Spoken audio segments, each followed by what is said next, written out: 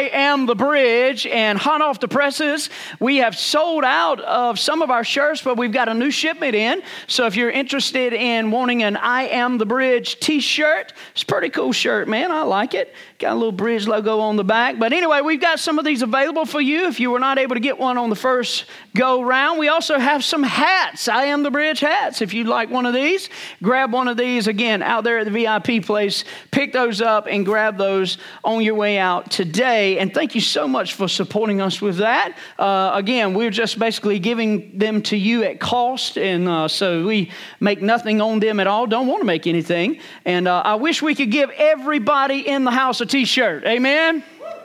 Yes, I do. Turn to somebody and say, hold on, it's coming. Hold on, it's coming. It's going to happen. Amen. It's going to happen. But we are continuing our series today called I Am the Bridge. Turn to somebody and say, I am the bridge. I am the bridge. I am the bridge. And a lot of times you may say, well, that's really dealing with the building. Not so, because we've been talking about the church, the ecclesia, over the past few weeks. And the church, it's not brick and mortar. It's not metal. It's not sheetrock.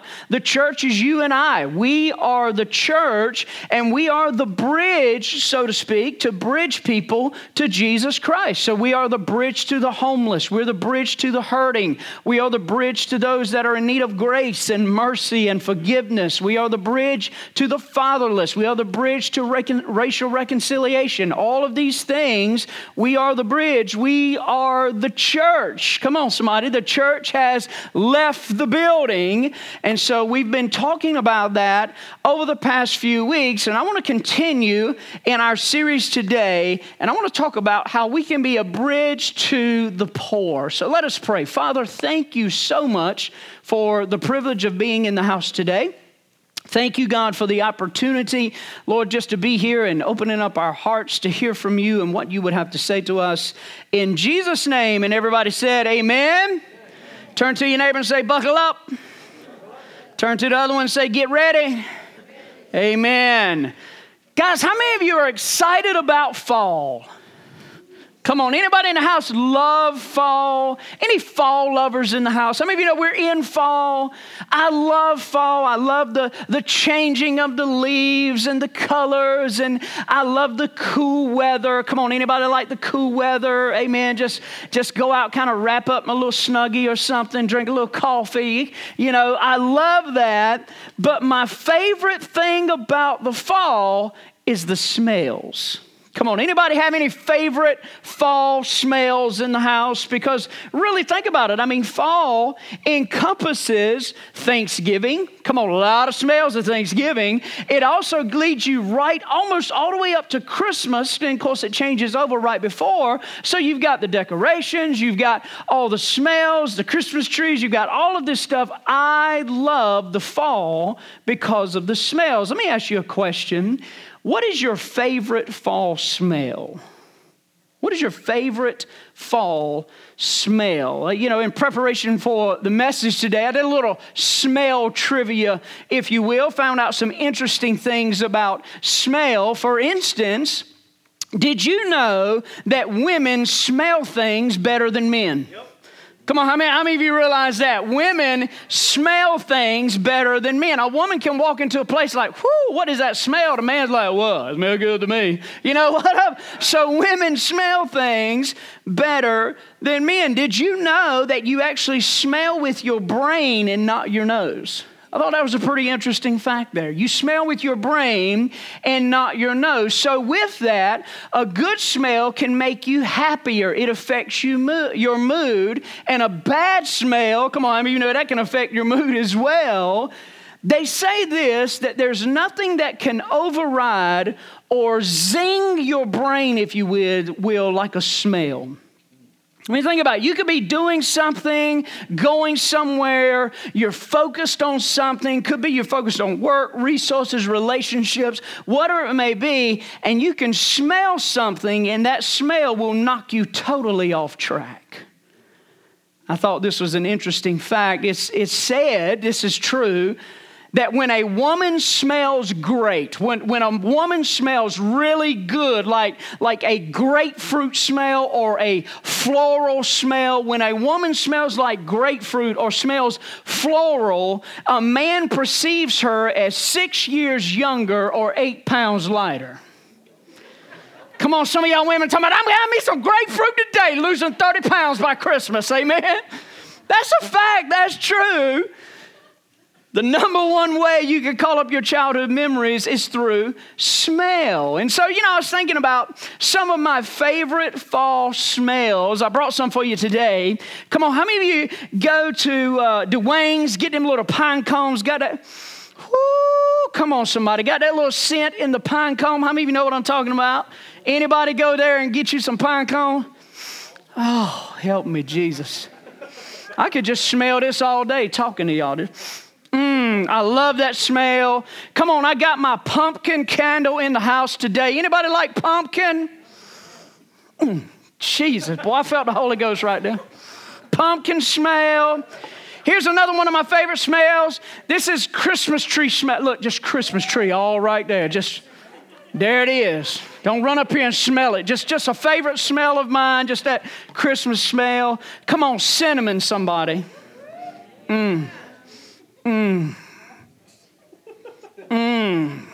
Cinnamon. Anybody like the smell of cinnamon in the house today? Got some cinnamon? Come on. Fresh baked chocolate chip cookies. Holla at me. Come on, holla at me in the house.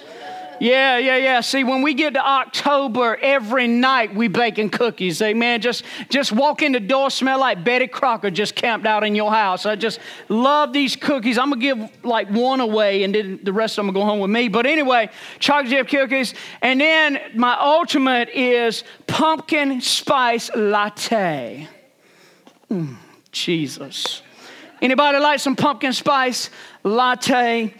My wife tells me all the time I'm not a coffee drinker. I'm a frou-frou coffee drinker. So I like the frou-frou stuff. I like the lattes and a lot of creamer and all of that. But again, what is your favorite smell? For some of you, maybe some of this is your favorite smell, but I find it interesting because there's a story in the scripture that actually tells us what it smells like when God is first in our life. John chapter 12, we're going to be looking at verses 3 and 5, and then we're going to skip down and look at verse 7 and 8. John chapter 12, starting at verse 3, it says, Then Mary took a 12-ounce jar of expensive perfume made from essence of nard, and she anointed Jesus' feet with it, wiping his feet with her hair. Watch the wording here. The house was filled with the fragrance.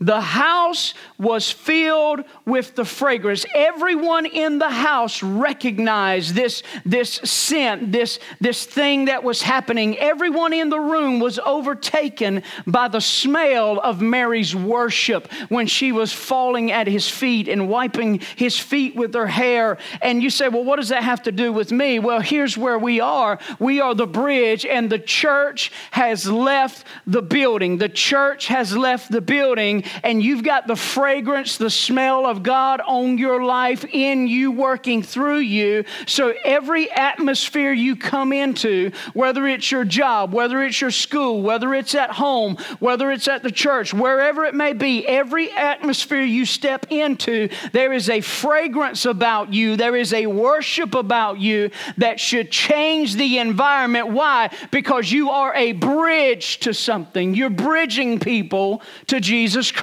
Turn to somebody and say, you smell good. You smell good. Let's skip on down to verse 4. But Judas Iscariot, the disciple who would soon betray him, said this, the perfume was worth a year's wage. It should have been sold and the money given to the poor. And Jesus replied, look at these words, leave her alone. In essence, Jesus was saying, hey, that's enough out of you, my man. We don't need to hear anything else. Leave her alone. Why? Because she did this in preparation for my burial. And here's where I want to land today. You will always have the poor among you, but you will not always have me. You'll always have the poor among you. So the question then becomes, how can we be a bridge to the poor? Let me just give you some statistics about poverty real quick. In our world right now, 800 million people live in abject poverty. That's the poorest of the poor. 70 million people are on the threshold of starvation every single day. Half of the children of the absolute poor, they say, will never see their 5th birthday. 125 million infant deaths take place every single week around the world. Most of them are preventable with simple care or hygiene. So clean water, clean food, roof over their head, clothes on their back. This can be prevented. The average person in the poorest third of the world earns $300 a year. $300 a year. So we live in this world, and we're looking around the world we live in, and we realize that we're living with the haves and the have-nots. But how many of you know that poverty has many faces? Poverty shows up in many different ways. Poverty could be the homeless guy on the street corner. It can be the AIDS and HIV victim in Africa, but it can also be your next door neighbor. Why? Because poverty is not necessarily about stuff. It's not about material things. And a lot of times when we think about poverty, we think it's all about material possessions. But listen, you can have a whole lot of stuff and be poor in your spirit. You can have a poverty mentality. You can live in the land of abundance and still have a mentality of lack. The fact is, there are several people in the world today, they are extremely wealthy, but they are bankrupt in their relationships. They're bankrupt in their marriages. They are estranged from their kids because they have sacrificed certain areas of their lives for the almighty dollar. And I tell you that they are poor in purpose. Poor in purpose. When you look at the word poor, even in the Greek, it literally means one who crouches or one who cowers. It's the individual that feels no worth, the individual that feels beat down in life. And yet the scripture says that we have an opportunity to share the good news, the gospel. We have an opportunity to be a bridge to the poor. You understand that the gospel, the good news, it's for the down and out. The gospel is for the up and out. The gospel is for those who hadn't figured it out. The gospel is for everyone. It crosses every social economic divide. There is no boundary to contain the good news of Jesus Christ. Can I get an amen? So the question comes in, how can we be a bridge to the poor? And then there's also the question of why. So we've got the how and we've got the why. Why is it important that we become a bridge to the poor, and how can we become a bridge to the poor? Let's start with the why first. If you're taking notes, you might want to write this down. Why is it important to be a bridge to the poor? Here's number one, because Jesus identifies with the poor. Jesus identifies with the poor. There was a man by the name of Father Damien. He was a Catholic priest who was famous for working with lepers. He was born in 1840 in Belgium, and he sailed for a small village on the Pacific Island with the specific purpose of serving lepers. He stepped out of the comfort of his home, the riches of his home. He had an extremely well life where he was at, but he stepped out of all of that to step on a small island with the specific purpose for serving the lepers. And so he was there, and he went there, and for 16 years he lived among them. He spoke their language, he bandaged their wounds, he built their homes, he organized their schools. He himself alone built over 2,000 coffins to bury these lepers so they could be buried with dignity. He was their carpenter, he was their doctor, he was their priest and their friend. And soon the village became known not as a village for dying, but as a village for living. But Father Damien was not careful about being in close contact with the lepers. In fact, he was too close, but yet they loved him for it. And so one day, Father Damien stood up and he started out his sermon with these two words. He said, "We lepers." See, he was no longer just trying to help them. He was one of them. He wasn't just on their island, he was in their skin. He would live as they live and eventually die as they died. And I begin to think about Jesus and how he left the riches of glory in 2 Corinthians chapter 8, verse 9, where it says, you know the generous grace of our Lord Jesus Christ. Though he was rich, yet for your sakes he became poor, so that by his poverty he could make you rich. So you understand right there, Jesus left the riches of heaven and stepped into the poverty of this world. I want you to consider the circumstances that Jesus stepped into. Jesus was born to parents who basically were peasants. I mean, think about it. Joseph was a carpenter. Mary was a teenager. They had no resources. Jesus wasn't born in a woman's hospital. There was no nurses checking his vitals every 30 minutes. He didn't receive any hot meals from the cafeteria. No, Jesus was born in a barn with animals. And consider the community that he grew up in, Nazareth. I mean, people would constantly tell him, can anything good come out of Nazareth? Jesus identified himself with the poor. Matthew chapter 8, verse 20, here's what Jesus said. He says, foxes have dens to live in and birds have nests, but the Son of Man has what? No place to even lay his head. Isn't it interesting that Jesus was born homeless? And we don't necessarily think in those terms when we talk about our Lord, but I am so grateful that God Almighty would leave the riches and the glory of heaven and step into the brokenness and poverty of this world.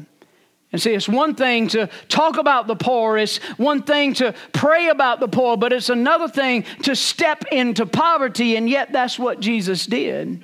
And Jesus says, hey, what I'm doing for you, I want you to turn around and do for them, to be that bridge to the poor. Matter of fact, in Proverbs chapter 19, verse 17, here's what God says. He says, hey, if you'll help the poor, it's just like you're lending to the Lord, and he will repay you. So when you give to the poor, it's like you're lending to the Lord. And you say, well, wait a minute, man, I thought it was about that poor person. No, Jesus said, when you've done to the least of these, it's like you're doing unto me.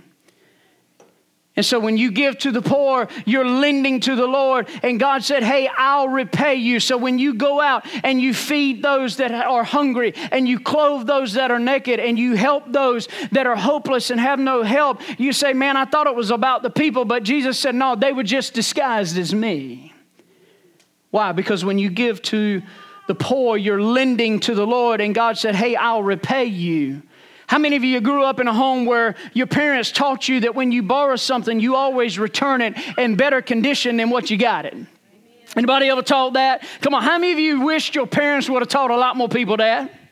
Come on, that guy coming across the street wanting to borrow your weed eater, and you sitting there thinking, man, there's one or two things going to happen. I'm either never going to see this thing again, or he going to return it like it's broke like no joke, amen? And so that's it. And so we think of that. God says, wait a minute, when you give to the poor, he says, it's just like you're lending to me, and God said, I'll repay you.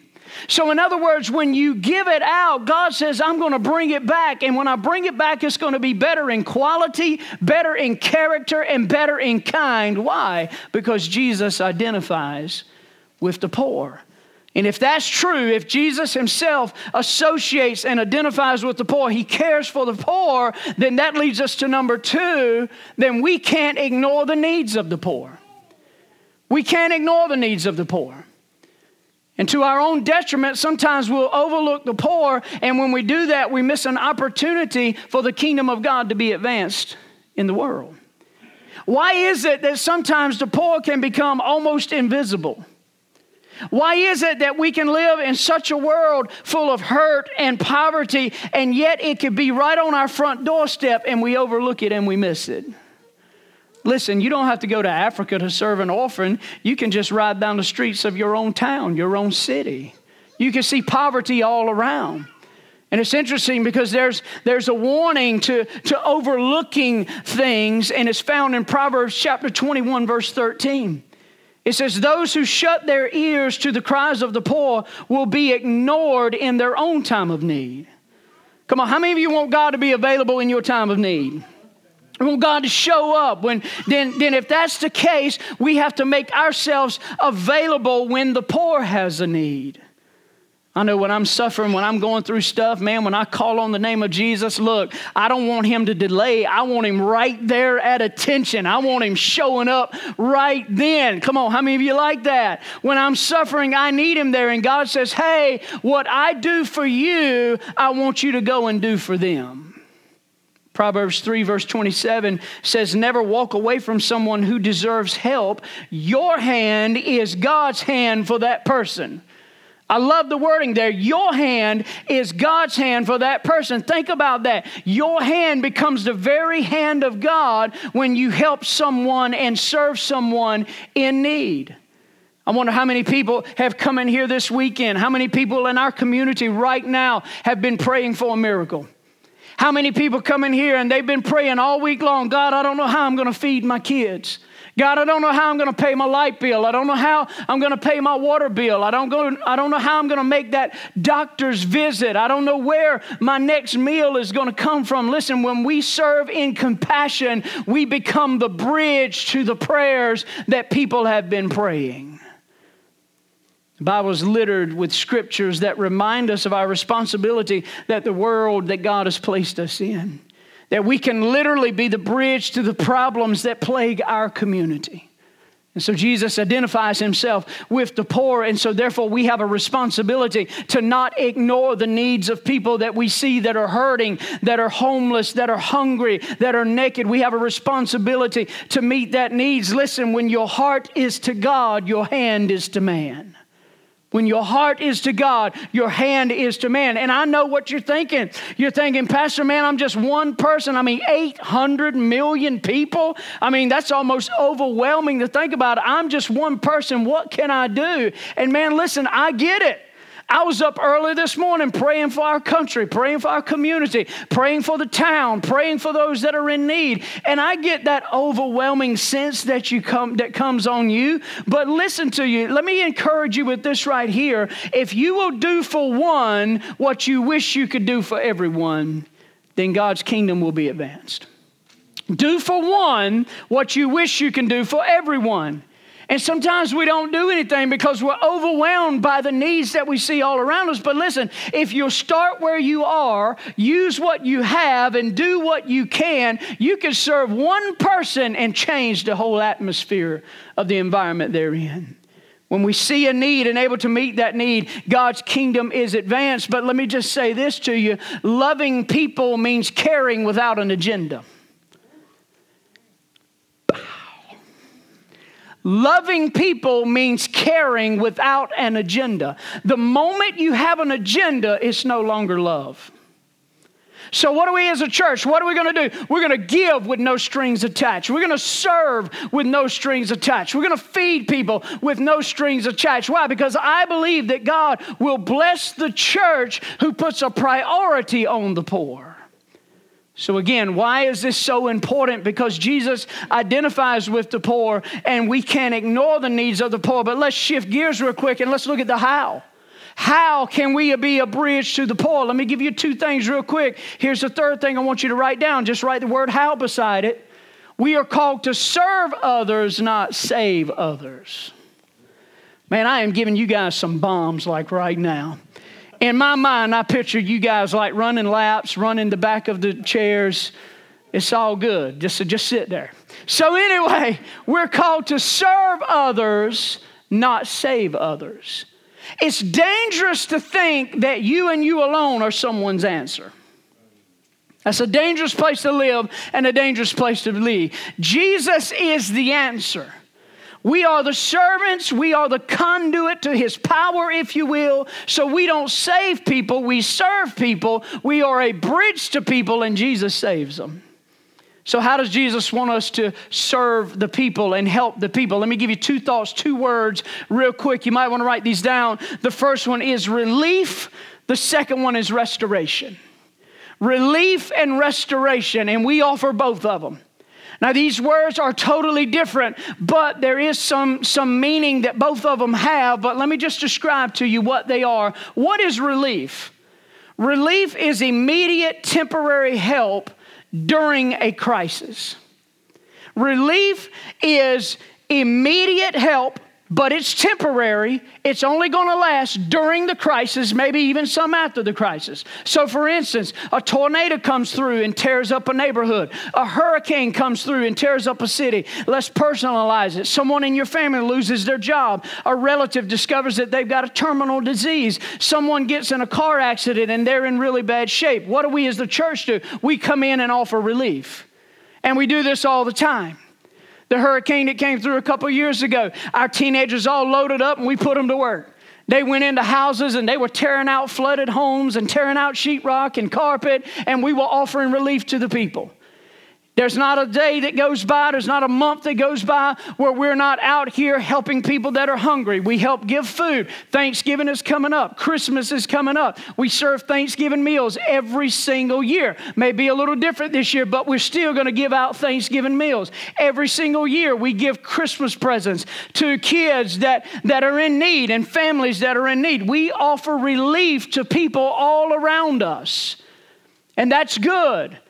But then there's restoration. And here's where most of us get it wrong. We're good at offering relief.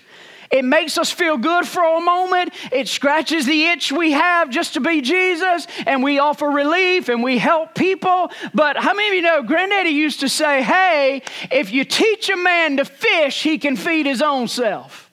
Anybody ever heard that statement? So the church is really good at offering relief, but not so good at offering restoration.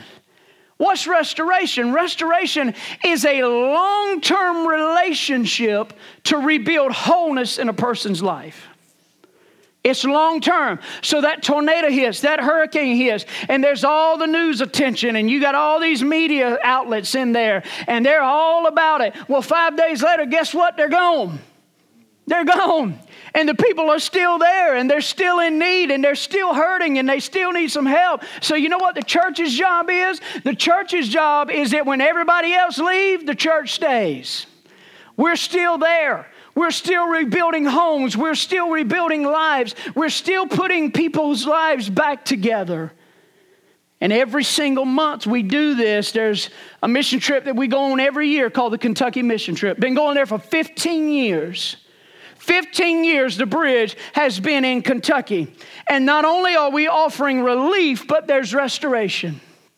Restoration. Because every year when we go back, we see people's lives who have been impacted because of what we've done. And you build relationships with these people. And you walk through life with these people. And they send you prayer requests throughout the year. And you pray for these people. And you love on these people. 2 years ago, Pastor Andy Stovall, you guys know him. He's been here and preached before. He was helping to rebuild a deck on the back of somebody's house for a husband and a wife. Well, they weren't in church, and all of a sudden the husband and Andy get to talking. Well, the guy receives Christ right there on the back deck. So you keep going back year after year, and guess what? Now this guy's whole family's in church. Now he's living for the Lord. Now there's the restoration process, bringing wholeness and healing to this guy's life. Not only that, there's several stories, but let's talk about Belize. Let's talk about the Belize. We support them on a monthly basis. Been going to Belize for 9 years. Belize, you go over there. And we went over there with the intentions of just doing vacation Bible school and just loving on people and telling them about Jesus and trying to build them a campground and all of that. But now all of a sudden, because it's year after year after year, come on, everybody's gone, but the church is still there. And so now the people in Belize, because they're in Jacqueline, now they're going out and telling the whole other villages and the whole place about Jesus Christ and what he's done. Why? Because we offered restoration. Not only that, but we do a prison ministry every week. Every month, every month we go into prisons. And you know, the funny thing is, I was in Rocky Mount several months ago. Matter of fact, it was the latter part of last year I was in Rocky Mount. Come on, how many of you know where Rocky Mount is? Come on, you got to get out of JoCo sometimes. But anyway, I was in Rocky Mount. And you guys know that I was, that I do building inspections and everything kind of on the side because I got 4 kids, amen? And they stay hungry. Matter of fact, we're probably going to take up an offering to feed hungry kids. Now, they're mine, but we're going to take up an offering. Amen. But anyway, so I was there, and I went to a guy's house, and we're talking, and he's trying to start a ministry that actually helps the inmates when they get out early. He gives them a home, he teaches them a trade, helps them get a job, and helps them to get back into society. And I began talking to this guy, and we're talking, and I said, man, tell me, how did this journey start for you?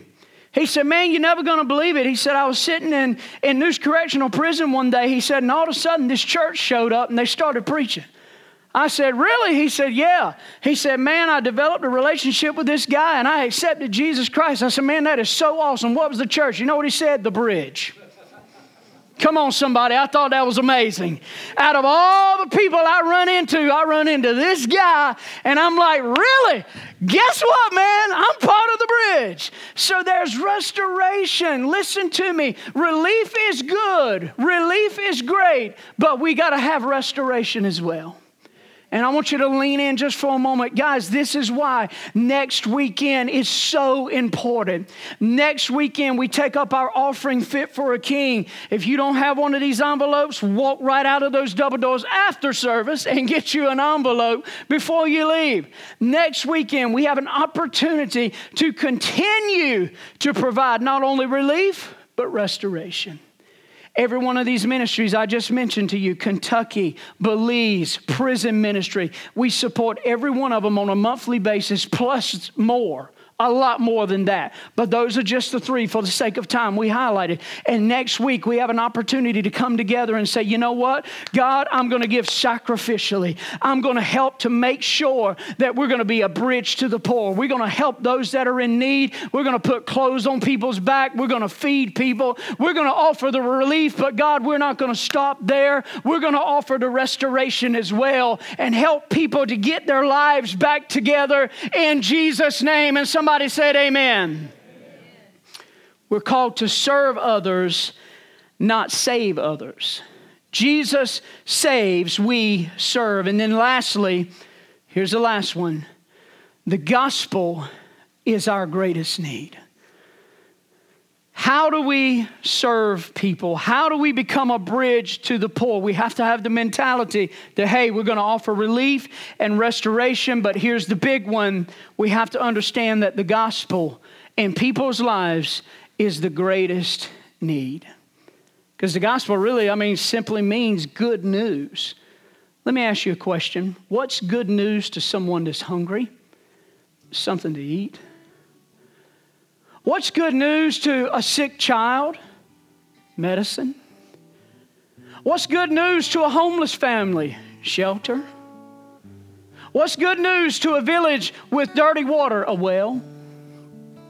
But let me ask you this. What good is a full belly but to have an empty soul? What good is it to have a healthy body if you're sick in your spirit? What good is it to have a roof over your head but not have God in your heart and in your life? What good is it to have clean water without the fountain of living water springing up in you? See, the gospel really isn't good news until it reaches you. And it's got to reach you not just in proclamation, but in demonstration. It takes both. Not just in proclamation, but demonstration. What are we doing today? We are proclaiming the good news of Jesus Christ. We are proclaiming the life, death, burial, and resurrection of Jesus Christ. That is proclamation. But guess what the world needs to see? Demonstration. Demonstration. Let me give you something that's not in your notes. You might want to write this down. Good deeds, goodwill, good news. Good deeds, goodwill, good news. Not only are we proclaiming it, we're going to demonstrate it. How are we going to demonstrate it? We're going to demonstrate it with good deeds.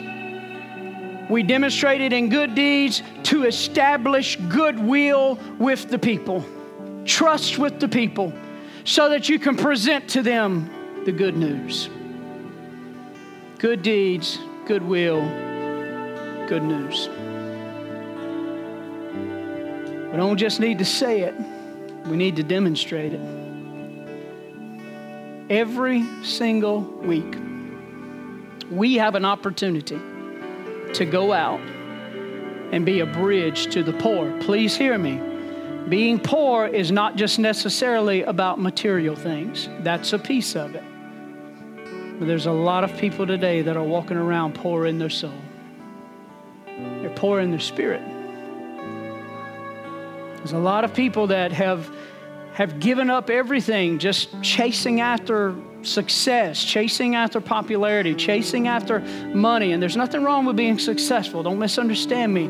But if I'm chasing after that and my kids pay the price and my wife pays the price and my family pays the price, then what good is it? What profit a man to gain the whole world and lose his own soul?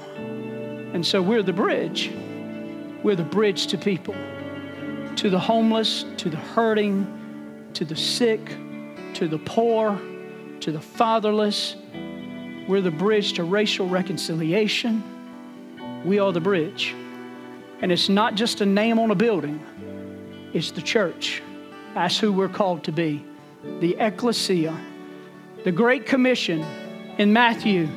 What did Jesus say before he ascended? Go into all the world and preach the gospel to everybody, baptizing them in the name of the Father, the Son, and the Holy Spirit. That's the commission, to be the bridge, to tell somebody about Jesus, to love them. Here's what I want you to do. Next week is a big week. It's when we're going to take up the offering, but I am so excited about next week because we're going to talk about how we can be a bridge to those that are lonely. Being a bridge to the lonely. Did you know that you could be in a crowded place like this and still be lonely? Did you know that you can have people all around you and still be lonely on the inside? And so we're going to talk about that and how we can minister to people and how we can help people. So Father, thank you for these moments. Thank you for this day you've given us. Thank you for watching over us and being with us. God, we're the church, and the church has left the building. Father, help us to be that bridge to people, to tell them about you, to show them your love and your grace and your mercy. Father, thank you. Man, look at me real quick. How many of you guys you got a spouse or boyfriend, girlfriend, or something like that? Come on, raise your hands. Everybody in the house? Okay. No. How many of you guys are in the Triple S group? Come on, single, saved, and searching. Come on, let me see your hands. Come on. Yeah, everybody look around, kind of hope and scope. Amen. How many of you know your spouse sometime can hit you right between the eyes? You know, I've had a busy couple of months just going different places and speaking in different things, and it was a really busy week last week, and I was complaining. I know that's hard for you to believe, but I was complaining. I was like, man, I can't believe I got to do this, and I got to do that, and I got to get this message, and I got to speak over here, and I got to do this, and I was just complaining. And you know what? My wife, being all holy, she looked at me and said, instead of complaining, why don't you just thank God that you got an opportunity to present the gospel? I'm like, woman, you just foolish talk. And I walked away. But as I walked away, it hit me in my gut. And I'm like, God, I'm sorry. Forgive me, old sinful man that I am. Think about it this way, guys. Out of all the people in the world, millions, I don't know how many was it, 8, 9 million, I don't know how many million people it is, billions I think it is, out of all the billions of people in the world, God could have chosen anybody to use, but He chose you. And He put you in front of certain people to offer relief and offer restoration, but most importantly, to offer the gospel. Think about that. All the people in the world. And God could use anybody He wants to use, and He chose you. And He put you right where He got you. And I know life gets a little mundane. Come on, washing clothes, folding clothes, washing dishes. Man, I was folding clothes on a Saturday. I was folding clothes yesterday. It was actually because I went and bought Lane and I a couple raincoats from Easy Bake. So anyway, but I was folding clothes, trying to make up for that expense. Life can get mundane, and it could seem like you're just going through the motions. But never forget that out of all of the people in the world, God puts you right where He wants you to be. And He brings certain people into your path to offer the gospel first, relief and restoration. That's our job as the church. Stand with me all over the house.